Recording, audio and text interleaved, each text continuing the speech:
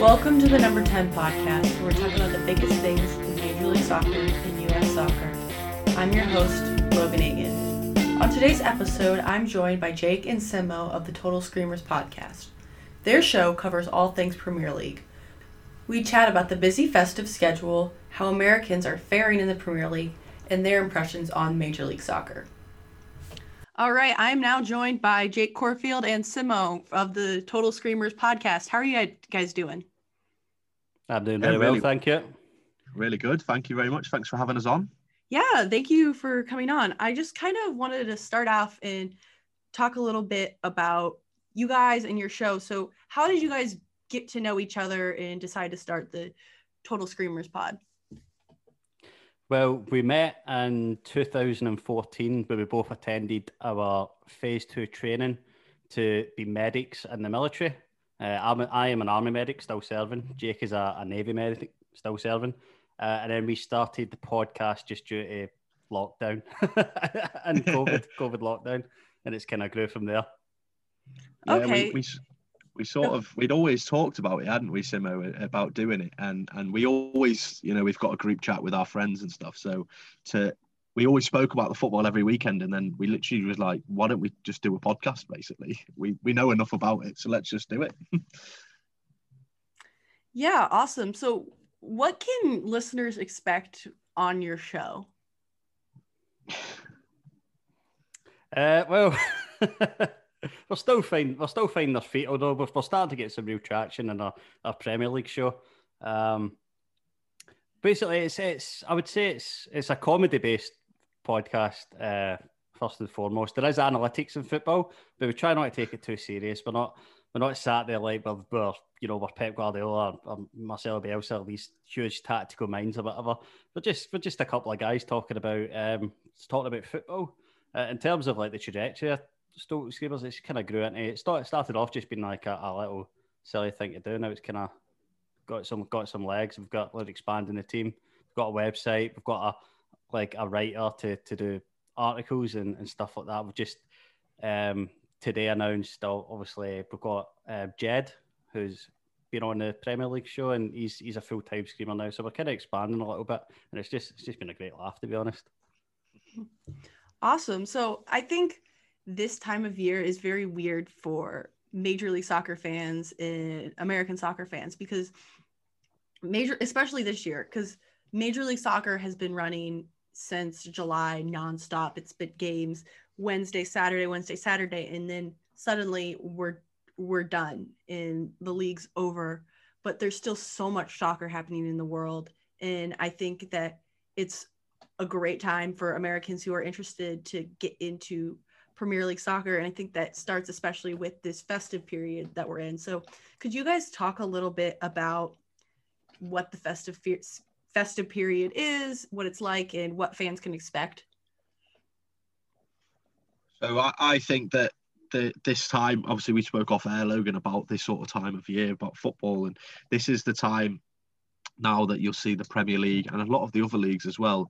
You'll see who are genuine contenders for things like the league title, so the championship title, the Champions League places, and who's going to be potential relegation candidates. You see people, their injuries start to take their toll, and players get tired, and because now we've got games every 2 or 3 days, so it's a constant backlog of people getting injured, new players having to come in.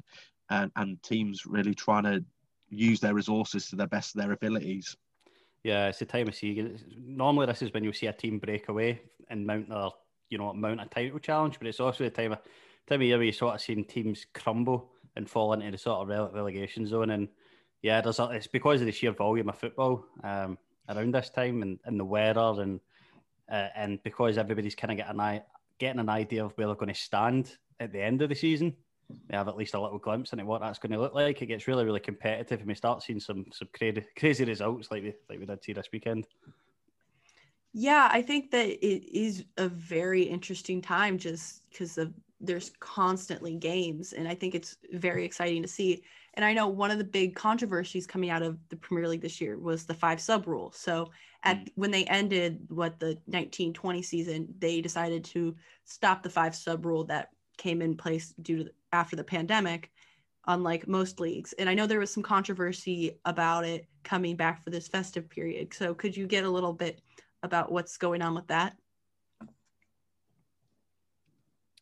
Well, the five sub rule, I wasn't entirely against it. I was still count myself in the camp of like I'm happy to have like nine players on the bench and I have a wider list to choose from, but I wasn't hugely keen on five substitutes. Just because of the sheer advantage, it really gives a massive advantage to teams that have deeper squads. And what we really mean by that is like, your Manchester Cities, your Liverpools, they have a significantly deeper squad. A lot of teams in the Premier League operate on their first 11 being their best players. And if, Manchester City could, if they had five subs, they could bring on £500 million worth of players against Brighton. I just don't think that's fair.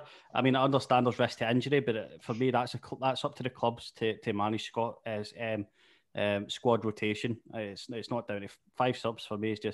It's not in line with the sportsmanship of the game. Yeah, I'm sort of on the fence with this one. I see both sides of the argument, and I do agree with both. I think that the five subs definitely helps the bigger teams a lot more than it does the younger teams, the lesser sides. But I feel like that's an opportunity to blood a lot of your younger players as well. We saw that towards the back end of last season. There was a lot of teams making use of their academy players and bringing them through as well. So, as well as minimalising the risk to their main players. So I think that you get a bit of both with the argument. For me, I'm on the fence. I'm not really too sure either way, but the three sub rule's always been a thing, so it's something that I'm not going to be like worried about going potentially, but I can see definitely arguments for both sides of that. Yeah, I think it's a very interesting argument that it's a lot of the bigger clubs are arguing for it, but if I recall, a lot of the bigger clubs don't make the subs needed anyways, and they're not rotating who their starters are anyways because they don't have the subs. So it's very interesting that they make that argument, but then they're not really managing minutes within the ability that they have. I feel that you get a lot of clubs that have that, like you say, that core 11, and they don't want to deviate from that because they know if they take one or two players out, that their team is so much more weaker. But that was all I had to say, really. Yeah, it's very interesting that they think that, and then they want more subs. So I don't know. Yeah. I want to talk a little bit about where you guys see the table right now and who you think are like major contenders. So as we're speaking right now, Liverpool's at the top of the table. So what are you seeing out of Liverpool this year? Liverpool's definitely starting to pick up some more consistency. They've not been anywhere near as good this season as they have last season. I think a lot of that's due to like no pre-season. We've seen a lot of crazy results at the beginning of the season just because there wasn't any pre-season. Some really high scoring games, some really poor defensive performances by teams that hadn't been used to playing with each other or hadn't because pre-season is really important in football in terms of like just ramping yourself up to then play at that intensity. And if you can't have like an intense training camp of like 8 or 12 weeks before you play a game, then you kind of need to find your intensity or find your fitness in the games.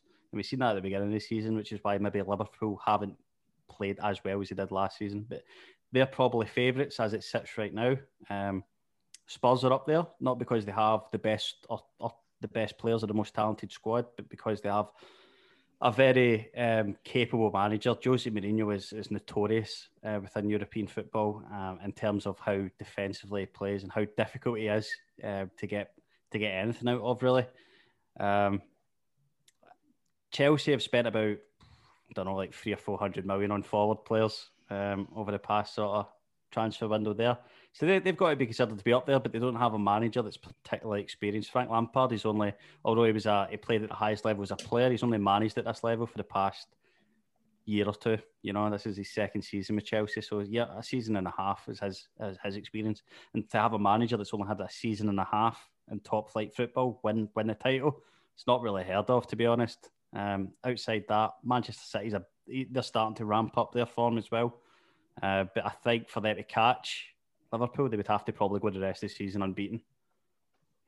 Yeah, I think it's very interesting. And one of the names you mentioned was Jose Mourinho. And I think one thing is he's such a personality in world football. And I would just love to hear kind of your thoughts on his personality. And I know we saw Liverpool play Tottenham last week. And so there was a moment between Klopp and Mourinho where Mourinho said, like, the better team lost today after the Spurs lost. And I think it's all very interesting to hear about, like, the managerial dynamics, because that's not necessarily at the forefront of American soccer, is focusing on, like, oh, here's the manager matchup for the game. So yeah, like over here, Jose Mourinho, when he first come to England for Chelsea, described himself as the special one. So instantly he came in and he was this cocky, charismatic, good-looking manager, and he was effectively bigger than the club at that point. And he won everything with Chelsea, and he annoyed a lot of people on the way. Annoying fans and shushing fans and getting in managers' faces and generally causing a bit of a scene wherever he went. And he grew to this massive charismatic figure. And then obviously he left and he's come back with Man United. And I think we saw a different side of Jose Mourinho, where he was a bit more of a moaner, and if things weren't going his way, he'd just complain. And he went from sort of having this special one character, this charismatic character, to almost being a bit of a caricature of himself. And he was everything that he said he would never be. But we're starting to see the old Jose come back now, and he's become a bit of a wind-up merchant again in that sense. I'm a huge fan of Jose Mourinho. And have been for quite a while. Again, like, he did kind of lose himself a little bit at Manchester United. I think it was because he was operating under circumstances he hadn't really operated under before, in terms of not having full control over, like, transfers and things like that. Kind of, and the media didn't really seem to be on his side either. But I think, yeah, since he's joined Spurs, we've seen Mourinho of old. He's charismatic. He's relentless in his team selection. He's relentless against his players, against other managers. And I think he just always has to have the last word, and he always has to be master of the mind games. In terms of, like, the mind games between managers, he always has to win, and he normally does. And if the instant you're talking about there is when he turned to Klopp and said the better team lost today, just for no reason, like, just out of this, probably just out just to wind them up. If I can't beat you on the day, I'll just beat you. I'll just leave you going home wound up. I think Klopp's too big to have let that affect him. He, after the game, he was just smiling at Jose, almost saying, "Yeah, you can't. I'll beat you on the pitch, and I'll beat you off the pitch as well." It's an interesting matchup, those two, because they're both incredibly charismatic, and obviously me and Simo are Liverpool fans, so we worship the ground that Jurgen Klopp walks on, and to see him go in a war of words with Jose Mourinho is always entertaining, definitely. Yeah, I think it's always very interesting about Klopp, because I think he's one of the coaches, at least, like, from an American's perspective, that you can't help but like. I mean, personally, I'm not a Liverpool fan, but I think it's his just the way he, like, carries himself is something that, like, he's always smiling and he's very energetic. It's very interesting to see on television, because it's not necessarily what you see out of coaches usually. Yeah, and he's pound for pound the best manager in the world right now as well. He really backs it up. He's like, I think he can get away with being, like, slightly, really laid back. Sometimes he's so laid back he's horizontal, and then other times he's really hard on his players, and he can switch when it needs to be switched. He's really, really good at determining when that switch needs to happen. But yeah, like, he makes himself really, really likable. It appeals to the media, it appeals to opposition fans, appeals to everybody, really. Then he backs it up by being, for me, the best coach in world football right now. Mm-hmm. Definitely. All right. So on the flip side, we talked a little bit about some of the teams that are vying for this Premier League title, but then you have the bottom half of the table, the teams that are struggling, that might be facing relegation. So where do you guys see this relegation battle going? Like, who do you see dropping? Who do you see at, like, that's going to, like, just make it above the line to stay in the Premier League for next year? It's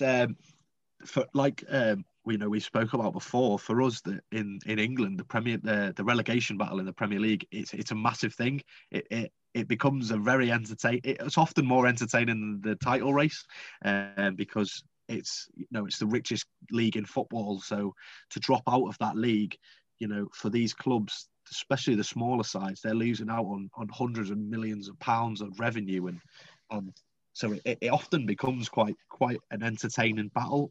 You just see, teams that potentially have been terrible all season pull out 10 wins in a row, and that's them flying for the rest of the season. But in terms of who I think will go down, I think Sheffield United are surefire to go down. Simo likes to speak about them regularly on our podcast, and he loves to to sort of slag them off. But there's other than that, it's quite sort of open in that sense. There's 3 or 4 sides where you look at, and potentially they could join Sheffield United in going down. Well, I can be a little bit harsh on United. I would say I slag them. I can only speak about the results, and the results, are never really kind to Sheffield this season, in terms of like how complacent they've been and how willing or unwilling to adapt to the new climate they're playing in. So I'm quite hard on them in terms of they don't really seem to be doing anything to help themselves. If you ask me who's probably going to be the free to drop this season, I think West Brom would be a choice for a lot of people, but they've just recently hired a manager, Big Sam Allardyce, who has a great record of keeping teams up and being able to work with a low budget and be able to get results with players that aren't really that particularly talented, through like well-drilled tactics.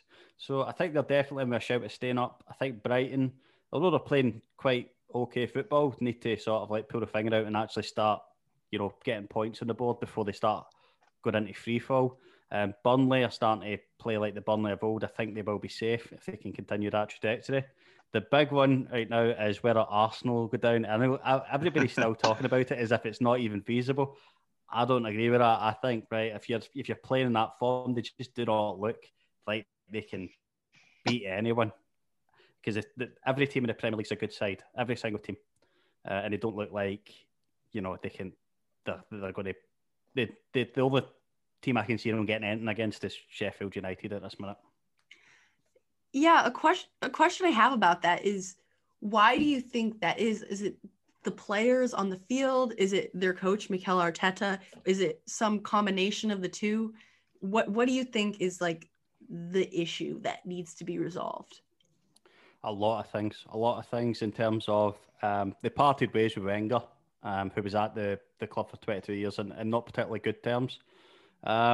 Since then, they've had Unai Emery, who was not a bad coach. I still maintain that he's not a terribly bad coach. He just maybe switched the system far too many times at Arsenal. His formation was consistently changing all the time. I'm not sure the players really knew what they were doing. I don't think they were definitely on the way down. They weren't on the way up when they sacked Unai Emery.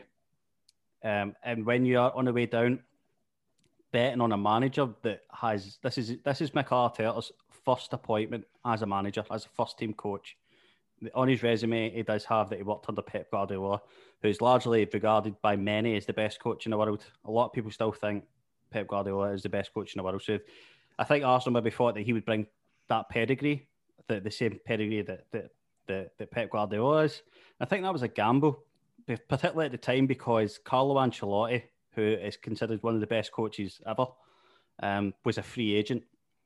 And it looked like at the time that Mikel Arteta was going to go manage Everton, who were also in a transition period, and that Carlo Ancelotti was going to go to Arsenal. I think Carlo Ancelotti going to Arsenal. Arsenal are safe and they're probably starting to rebuild. They're starting to rebuild everything that's wrong with the club. Too many players on high salaries that are not earned. Loads of young talent that can't seem to, they seem to get a run in the team and then they're dropped for no apparent reason. I think Carlo Ancelotti would have definitely stabilised the ship, because if you look at the job he's doing at Everton with half the resources at Arsenal that Arsenal have, they are doing some absolutely superb things at Everton. I think Arsenal have betted on the wrong horse getting Mikel Arteta in. I think it's time that they move on and get a seasoned manager that's had 20, 30 seasons of managing a team, managing a first team, and getting them I think the goal of this season just has to be to stay up. Mm-hmm. Yeah, they're really struggling, Arsenal, aren't they? They won the FA Cup last season, so everyone thought it was all going to be plain sailing again for Arsenal. And obviously, looking at it so far, they've been terrible. They're really terrible this year. And I feel like it's a bit of both. It's a lot on the manager, and then there's an awful lot on the players as well. They're just not performing to anywhere near the standard that they can. That squad is full of seasoned internationals and players that have played in this league for a long time. So there's problems from the very top in the boardroom, to the very bottom in the players in terms of Arsenal. But it's quite entertaining to watch. That is.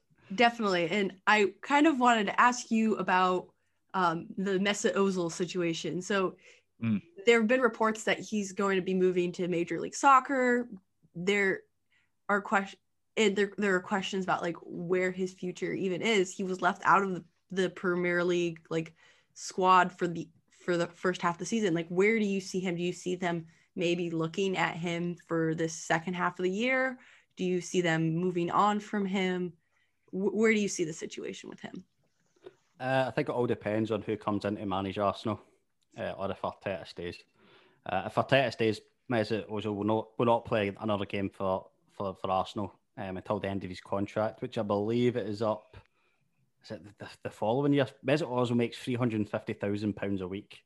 That's $400,000 or so a week. So he is a huge outlet of cash for Arsenal, and they really, really struggle because that's four top class first team players.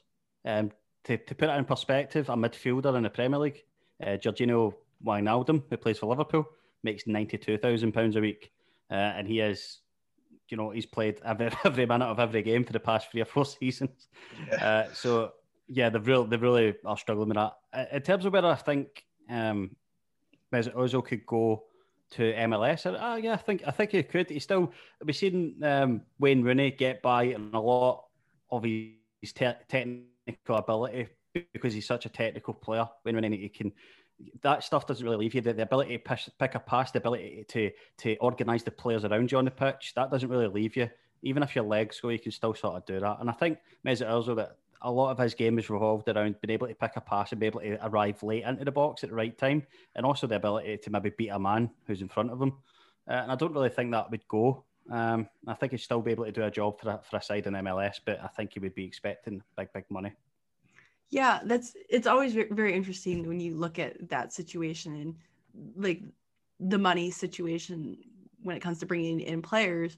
So for example, I know that like Miami this past season getting Blaise Matuidi and Gonzalo Higuain, and just how they worked out the finances to bring both of those players on in one transfer window was very surprising. So it's always interesting to consider more big players coming over to MLS.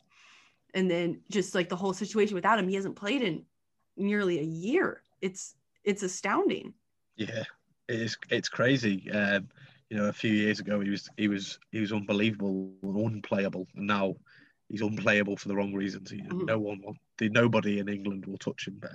Absolutely not. The contract that he's on is a ludicrous amount of money, and I think some of his behaviour off the pitch hasn't helped him at all either. And then his behaviour on the pitch as well. A lot of the time, everyone's critical of Mesut Ozil because he's quite happy to just walk around the pitch and have that license to do what he wants. But I think he takes that literally. If he doesn't want to run, he won't run, and it's as simple as that.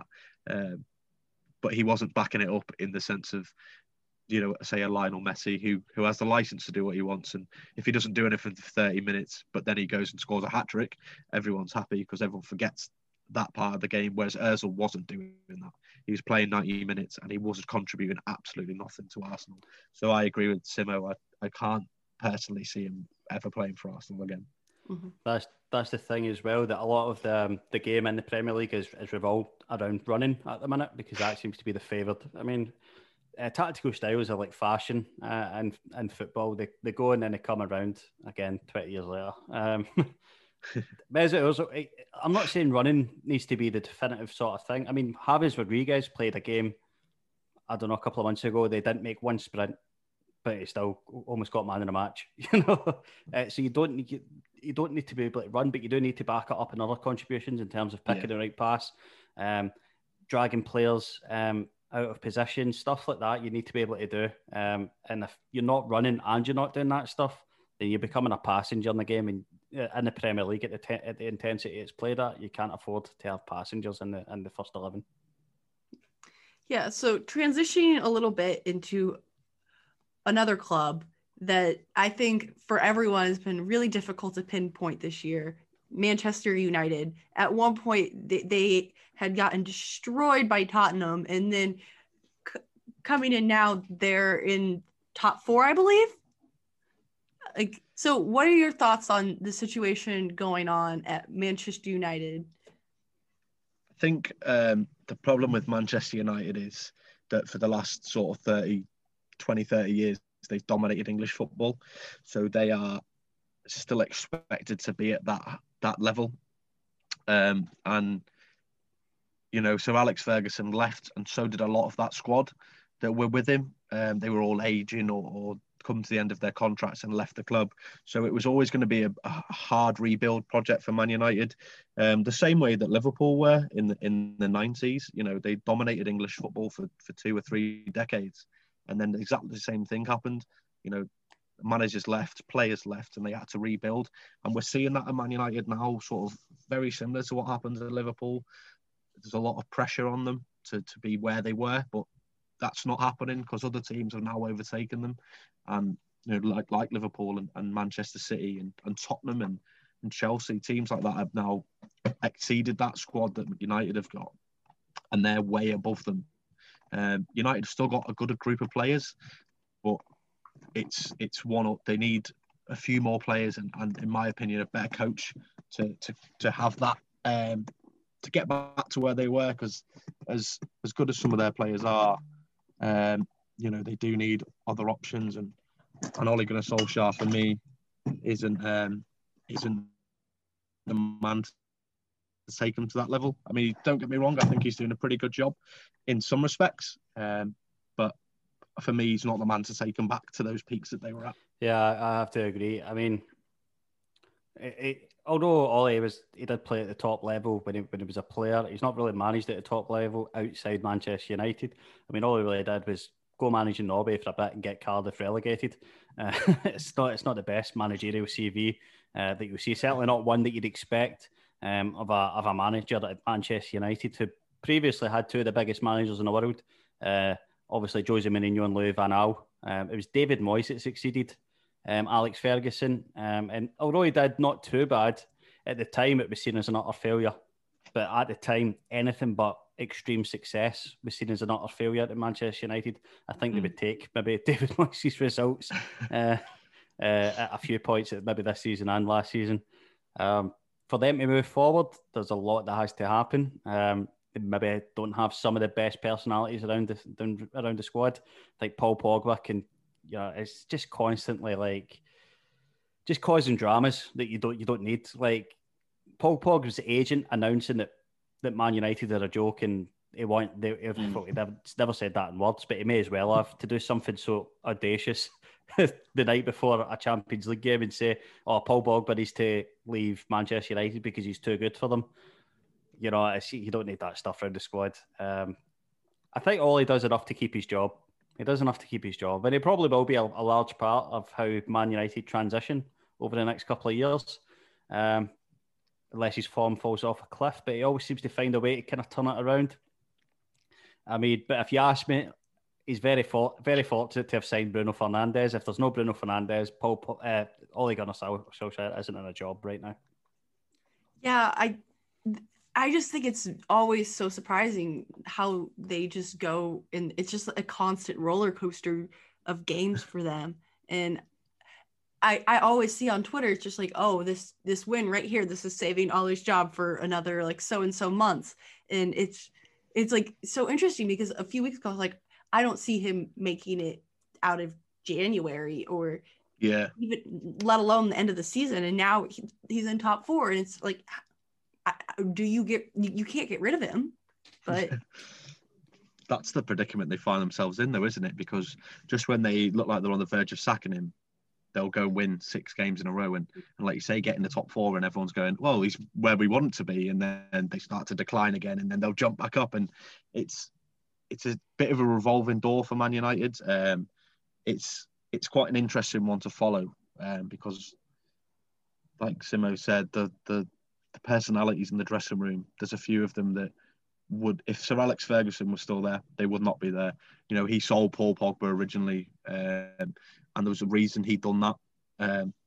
There's a reason he got rid of him, and we're seeing now why Sir Alex Ferguson in the first place sold Paul Pogba and got rid of him. Mm-hmm. It's all very interesting. I want to transition now to talk a little bit about some Americans in the Premier League, and I think this year we've seen a good amount of Americans in the Premier League and them starting to make their stance. So why don't we just start off with the most obvious one, Christian Pulisic at Chelsea. So what are your thoughts? He's now a season and a half into his Chelsea stint. What have you seen from him? Nothing but good things. I think he's taken to the Prem. It's quite hard for players that come from foreign leagues to adapt to the Premier League. But I think because he played at the top level in the Bundesliga, it took him not too long at all. He's really a special player. He's for me with the ball at his feet. There's very few players that can equal the ability that Christian Pulisic has with the ball at his feet in terms of beating a man and moving the ball into dangerous areas of the pitch by running there. There's not a whole lot that can stop him when he does get going. And it's good in the Premier League because it either wins you penalties or you beat the man and you can get yourself into a dangerous position. I think we've seen him live. Me and Jake have seen Christian Pulisic live, and he was put in a special performance. I think he was only 18 or 19 years old at the time. And we've said for a long time, and Christian Pulisic was heavily linked to Liverpool for 2 or 3 years. And we never see that. And then when I think me and Jake almost cried when we seen that he'd signed for Chelsea, because I even with the quality at Liverpool, I'd still love him. I still love to see him in that squad. I think, I mean, he's the way he can play, if he can keep himself fit and do a full season, I think, he instantly becomes overnight, a £150 million player, easy. Yeah, definitely. I actually saw when Christian Pulisic made his first cap for the national team. I was actually at that game, so it's very interesting to just see like how his career has evolved since then. But like you said, one of the big things with him is, can he stay fit? I feel like he's constantly in and out of the lineup with injury, and you can be as good as you want, but if you can't stay healthy, it's going to be hard for a club to want to give you big money contracts to risk putting you on the field in certain games. So how do you guys see in his like injury proneness? I think the problem is he's the type of player that relies so heavily on his speed. So he reminds me a lot of sort of Michael Owen. When he was that sort of age, he kept getting these injuries that started to mount up, and he started to, every time he'd come back, he'd lose that little yard of pace. And then eventually he had to rely on his natural finishing ability. So I think that he just needs to keep himself fit, and because if he loses his pace, he doesn't have the natural finishing ability of, say, someone like Michael Owen. So what does he then use as his game? Because at the moment, his game heavily relies on that pace factor and beating the men and sort of getting the crossing and stuff. So that for me is why he needs to stay fit, because what does he fall back on if his pace goes? Do you know what I'm trying to get at there? Yeah, I think that it's definitely that if you only rely on speed, as soon as someone faster comes along, you don't have anything. But yeah, I think it's interesting. But do you think is it just like a phase that he's going through, that like, he's young, he's 22, like he'll grow into like the physicality of the league and be able to like keep like his like figure out like how to deal with like keeping himself healthy? Or do you think it's just he's one of those players that's gonna constantly get little tweaks here and there. Hopefully it's the latter that he does kind of grow into it a little bit. You see these quite a lot in players that play top flight football from a very young age. Christian Pulisic has a fair amount of miles on the clock for somebody at 22 years old. I think, yeah, he's at the best place to be managed. I mean, obviously, when you're at a top six club in the Premier League, then you get world class medical facilities, and I think the team at Chelsea will be aware that they need to keep Pulisic healthy, because he's not just a player; he's a club asset. They paid a lot of money for him. They pay him a lot of money. It's in their best interest to look after Christian. I think he will. I think he will grow into. Players like him aren't probably going to hit their peak until they're maybe 25, 26. If he continues his trajectory, he will be a top-class player. And you can maybe think, world 11 level. If he, in terms of his development and his game, then yeah, it will all be due to fitness where he reaches those heights that he's clearly capable of doing. Yeah, I think that's a good thing that he is like in that environment he is, and especially with the transfers that Chelsea made in the off season, it's all of a sudden it's not as much pressure to make sure he's in the 11 every single week. Maybe he can come in as a sub because you have players like Timo Werner and Kai Havertz and Callum Hudson-Odoi and Hakeem Ziyech when he's healthy. Like, you have these players that can be subs for him, or he could be a sub for them, and you're not just like relying all this weight on one player. Yeah, that's the way it is, isn't it? The good thing, like you say, with Chelsea is they've got those options, so they can rotate those players through. And a lot of their strikers and midfielders that are coming through are quite young, so they do need to sort of rotate them to keep them fresh and stop these little niggles happening, because a lot of them have been playing football for so long that their muscles are so tight and things like that, that any sort of deviation from what they're used to is a problem. And Christian Pulisic coming in, he's learning a new sort of training regime and things like that. So, like Simo says, I hope that he does grow out of it, because I've watched him for quite a long time already. So I'm quite excited now to see him hopefully stay healthy and be more consistent, because every time I've watched him, I've been thoroughly impressed, and I was devastated when he went to Chelsea. It was very annoying for me as a Liverpool fan, because I'd love him at Liverpool.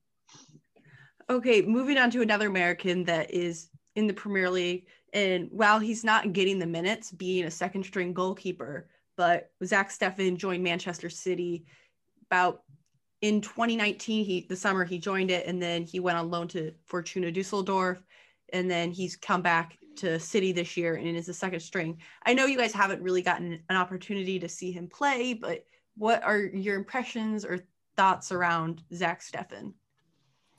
Well, it's a tough old game being a second choice keeper. It really is. In terms of his age, he's 25 years old, right? That's still relatively really young for a goalkeeper. Goalkeepers don't normally hit their prime sort of age till they're about 28. Between the ages of 28 and sort of 33, a goalkeeper will play their best football normally, generally speaking. I think he's at a big, huge club. He's got a good contract. He's in a long-term deal. In terms of if he's getting the same training as Ederson, who is a top class keeper, and that's who he's competing with. I mean, you really are only as good as your peers. You have to train with the best if you want to sort of be the best. And I think, yeah, that's his competition for places. If he can get anywhere near the level of Ederson, I think when his contract at City comes up, or City decide to sell him, or maybe if Ederson, gets a long-term injury and he does get, because if that happens, he will be performing on the biggest stage. He will be performing in a Premier League title race, and most likely the Champions League, with expectations to do extremely well. So I think he's in a good position for a 25-year-old goalkeeper. I think a lot of goalkeepers in the world would switch places with him in a heartbeat. I think he's got a lot of American goalkeepers in the Premier League have always particularly done well. The likes of Brad Friedel, Tim Howard, Casey Keller. These are players that, when I think of American players, they're the ones that immediately spring to mind. And that they've genuinely been some of the most consistent goalkeepers throughout the years. So if he's anything, like them, then hopefully can have a fine, wonderful career, because American goalkeepers generally have been very consistent in the Premier League. Yeah, it's the one thing with Zach Steffen being the second string, and there's a lot of debate around American soccer with it, is does your first team national team goalkeeper do they need to be getting games, or do they need to be playing in the best league? So there's some Americans who are in Major League Soccer who are starting and they're doing extremely well. For one example is Matt Turner, who's at New England, and he had a great season, and a lot of people are pushing for him to be the starting goalkeeper for the United States men's national team, when you have Zach Steffen, who's over at Manchester City, and while he was starting in Major League Soccer and he was performing at that level, now he's a second string, but he's practicing against some of the best players. Like, would you rather be taking shots at practice against Gustavo Bo, or would you rather be taking shots at practice against Raheem Sterling? And I think that's the question that a lot of American soccer fans have about Zach Steffen. What I will say is there's a lot of factors that come into it.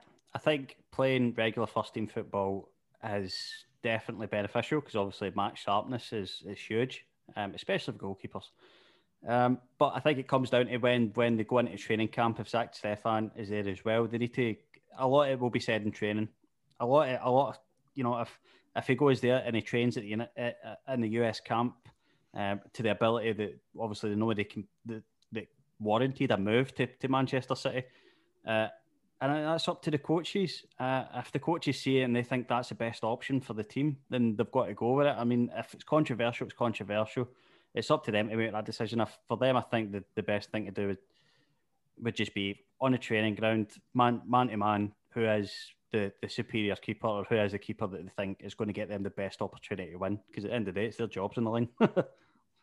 Yeah, definitely.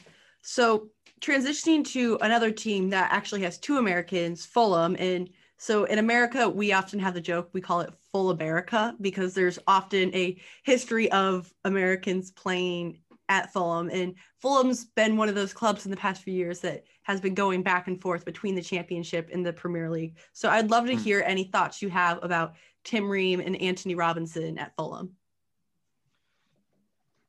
Yeah, just talking about, like you say, the Fulham link with the American players as well. It's pretty well established, isn't it? You know, like Clint Dempsey and people like that. Clint Dempsey was a brilliant footballer, so I think that was good. But in terms of them two, Tim Ream and Anthony Robinson, I think he's a fine young player. He's a fine player in general. I think he's really, really good, and he's got quite a sort of. He can be as good as he wants to be, I feel like, almost.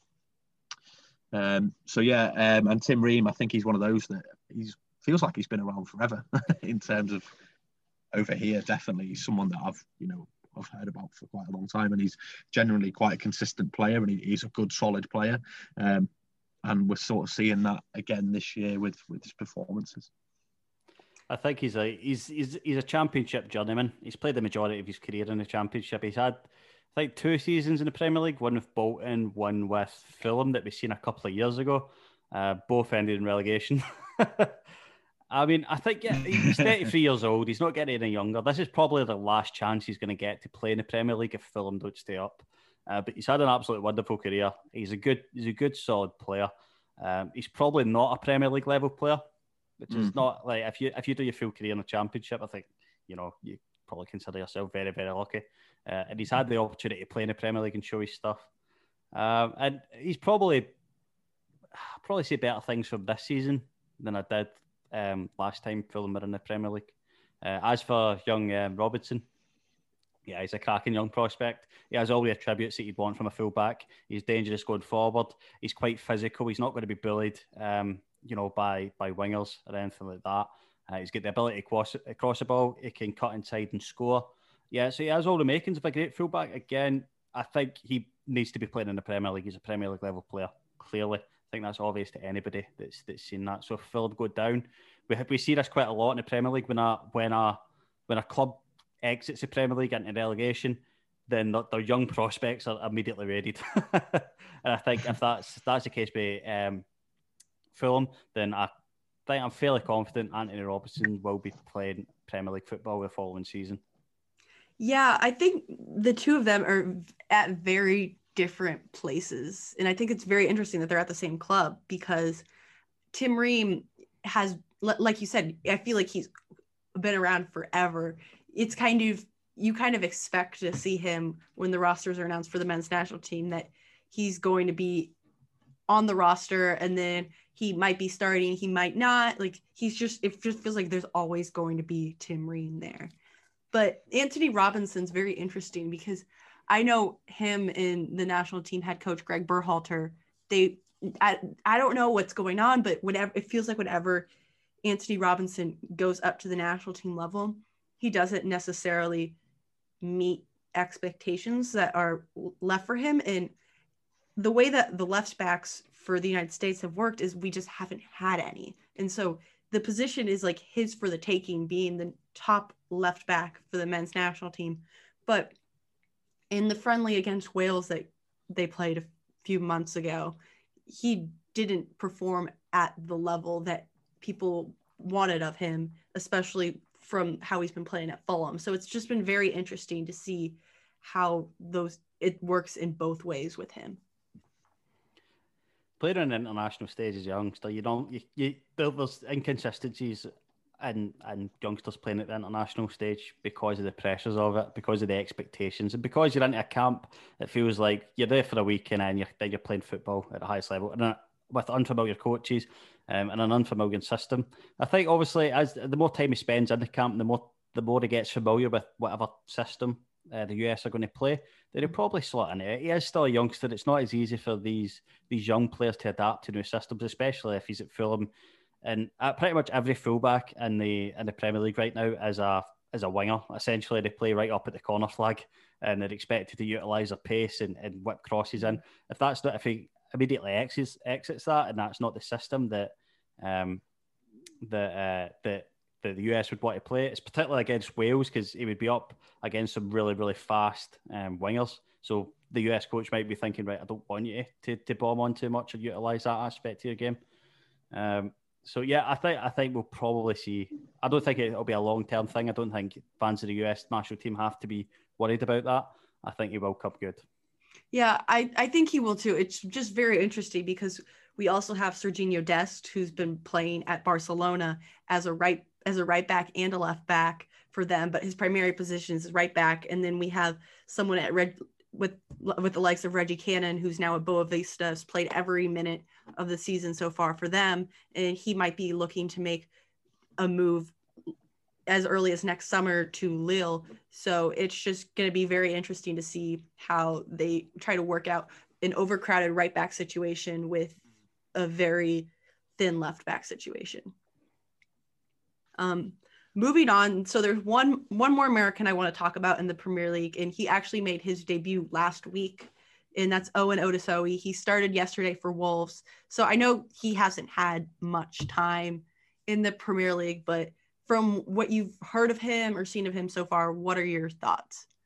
I think Wolves is a club to be at if you're a young player, because their manager, Nuno Espirito Santos, he loves to give people a chance. And if you take that chance, then he will continue to play it. He's not one of these that will drop you out of the team as soon as someone else comes back. If you prove yourself, you're going to play regardless of who's behind you in the pecking order. So I think he's at a club where if he makes an impression, then he's going to consistently play. And Wolves is definitely one of those clubs where, like I said, if you play well, you'll be in the team. I think he's in a great position. He's made his debut at the Premier League. He's at a huge club, Wolves, with a great management staff. Nuno is fantastic. They do favour Portuguese players at Wolves, but that's just because they know what works. They like that chemistry amongst the dressing room. But yeah, I mean, to be 19 years old, making a debut at the Premier League, you're a good footballer, hands down. You know, if you're that age, playing at that level, you're a good footballer. And he has it all out in front of him. There's a position to be taken in that team if he wants it. You know, it just depends. Can he, come in and really step up his game and perform at a level that Nuno's going to find acceptable? Yeah, I think that it's just getting that first step is very important, especially for Americans who are looking to break into top flight European leagues. Just that's kind of where my philosophy is. Just like they need to get that chance to grow and develop. And I think it's just good to see that he's going into a club like Wolves that is willing to play their younger players, and they're also at a place where they're not struggling to stay above relegation every year. They're fighting for those Europa League spots and maybe even some years making pushes for those Champion League spots, but they have something to fight for, and it's not as much pressure on a younger player like him. Yeah, definitely. Yeah. All right, we're wrapping up our interview, and I kind of wanted to get both of your overall impressions of the American game. As I've spoken to you both have kept an eye on American soccer, but you're not following it as closely as people within the United States have. So I would love to hear kind of what your overall impressions of Major League Soccer are, and how you see this league moving to the next level. So, like you say, I've kept an eye on it ever since Beckham sort of moved over there. That was the one for me that put it in the limelight. And there's a lot of good players in America, as you say. We're seeing them sort of come over to Europe, and we're seeing those players now playing in Europe. So the talent is definitely there for the taking. But for me, there's obviously not keeping up with other American sports, the things like the draft pick and the expansion stuff and all that, playoff stuff. For me, that's confusing, but that's purely from someone who's never sort of watched American sports. I don't understand that sort of side of it. But if it's pretty easy to pick up once you start getting into it. So, but I've always sort of quite enjoyed it. It's something different, which is what I quite enjoy. The top sort of 5 leagues in Europe, you've got, say, 3 or 4 sides in that will consistently be fighting for titles and things like that. Whereas, your playoffs and things like that, anyone can beat anyone, and it's always quite interesting to sort of have that dynamic. So it's quite a nice alternative, I find, to your regular sort of European football. Yeah, I think it's a league on the rise. I think all the statistics point to MLS being a league on the rise. They're doing some really good things. I'm interested to see. There's a couple of things I'm particularly interested. I'm obviously interested in seeing how David Beckham's club, where they are in, like, say, 5 years. One thing I would like to say, I would love to see the MLS champions, or the whoever wins the MLS Cup, seeded in the Champions League, just out of sheer interest, because it is the world stage. It does put eyes on the American game. And I think probably the whoever's played the best in the MLS is probably good enough to at least play the qualifiers and get seeded. And I'm sure if you asked any player in the MLS, how would you like to play the Champions League, I'm sure they would bite your hand off. And if you asked any coach, would you like to manage in the Champions League, I'm sure they'd bite your hand off. Yeah, it's very interesting, because so there's something called the CONCACAF Champions League, which is the same thing as over in Europe, but it's for the top teams in the United States, Canada, Mexico, Honduras, Costa Rica, anything within like the CONCACAF Confederation. And since they rebranded it as the CONCACAF Champions League in the early 2000s, no American team or Canadian team has won. It's been primarily Mexican teams that have gone on to win that, and then if you win that, then you get registered in the Club World Cup that takes place every year. So I think that while it would be very interesting to watch all these teams play, I think there's still a lot of work to be done on the American side to win the CONCACAF Champions League. And the Champions League final is actually tonight. We're recording on Tuesday, December 22nd, and we actually have an American team in the final. LAFC is taking on Tigres, so they could potentially be the first team to advance to win this sort of Champions League and then compete in the Club World Cup. So I think that there's still a lot of work to be done on the American front before they get to a place where they can compete in a UEFA Champions League. Yeah. But yeah, like you say, it's definitely something on the rise, and it's something that I know I'll be looking out for in the future, and keeping a bit of a closer eye on. Definitely. Yeah, I think that one final question I have on this topic is just what should American teams be doing to kind of get to that next level? Like, what's like one big thing? Do they need to be like focusing on like working on their academies or looking to sell more players? What do you think? What's one thing that these teams should be doing? I feel like it's a bit of a combination of both. Homegrown talent is massive in the UK. If you're a young English player coming through, then it's, you know, while the pressure's there, everyone sort of roots for you as well at the same time. There's a lot of young players coming through at Liverpool at the moment, and you sort of, everyone roots for them and everyone gets behind them and wants them to perform. So I feel like while getting players to sell them is a great thing, you also need to build from within. So having that great core American group of players would definitely help elevate the league, because at the end of the day, you know, they're the ones that are going to build American or the MLS from within. They're the ones that are going to be recognizable in, you know, on the billboards and things like that. So that's, for me, what American soccer needs to do, is to build that core group of American players and try and push them for the stars. Yeah, for me, I've got to agree. It's a combination of both. One thing I would like to see is, obviously there is squad registration rules in MLS, and I'm not massively familiar with them. But I think the wage cap is maybe slightly outdated. I mean, you've got, and it's not, what is it, like $75,000 a year or something for the youngsters? Or I know it's not a massive amount of money unless you're on one of the contracts that you're allowed to pay the extra, which is why you can have players like Higuain and players like that come to the MLS.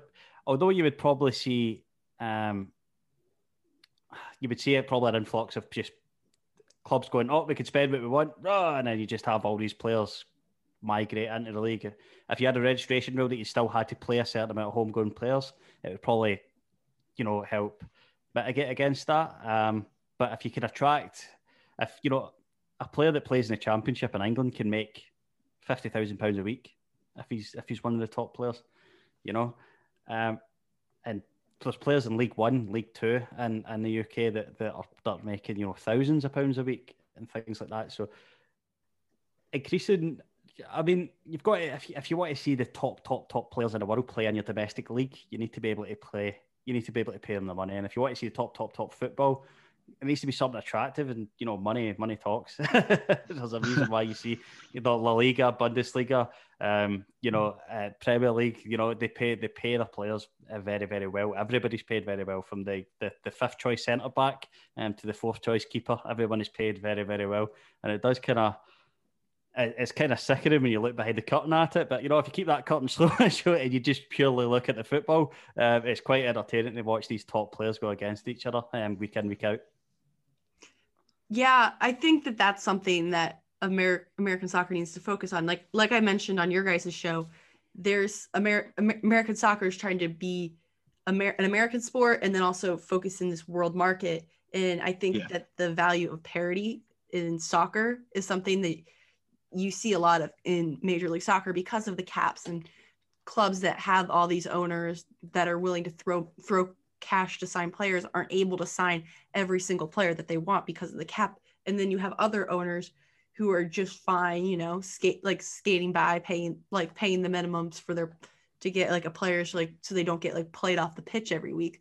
So I think that's something that's very interesting in how the cap helps the league, but also hurts it at the same time.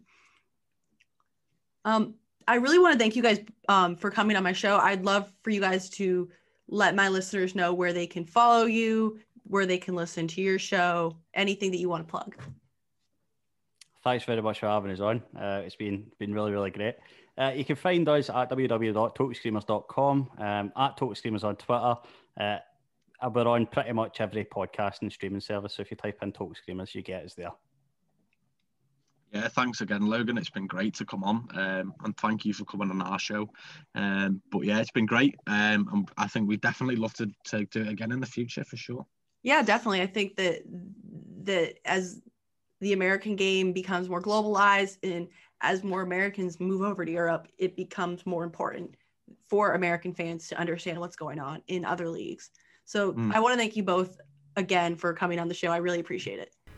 Thanks again to Jake and Sidmo for joining me on the show. Make sure you check out their show, Total Screamers, for all things Premier League. And thank you for listening to the Number 10 podcast. Make sure you like, rate, review, and share with your friends. Till next time.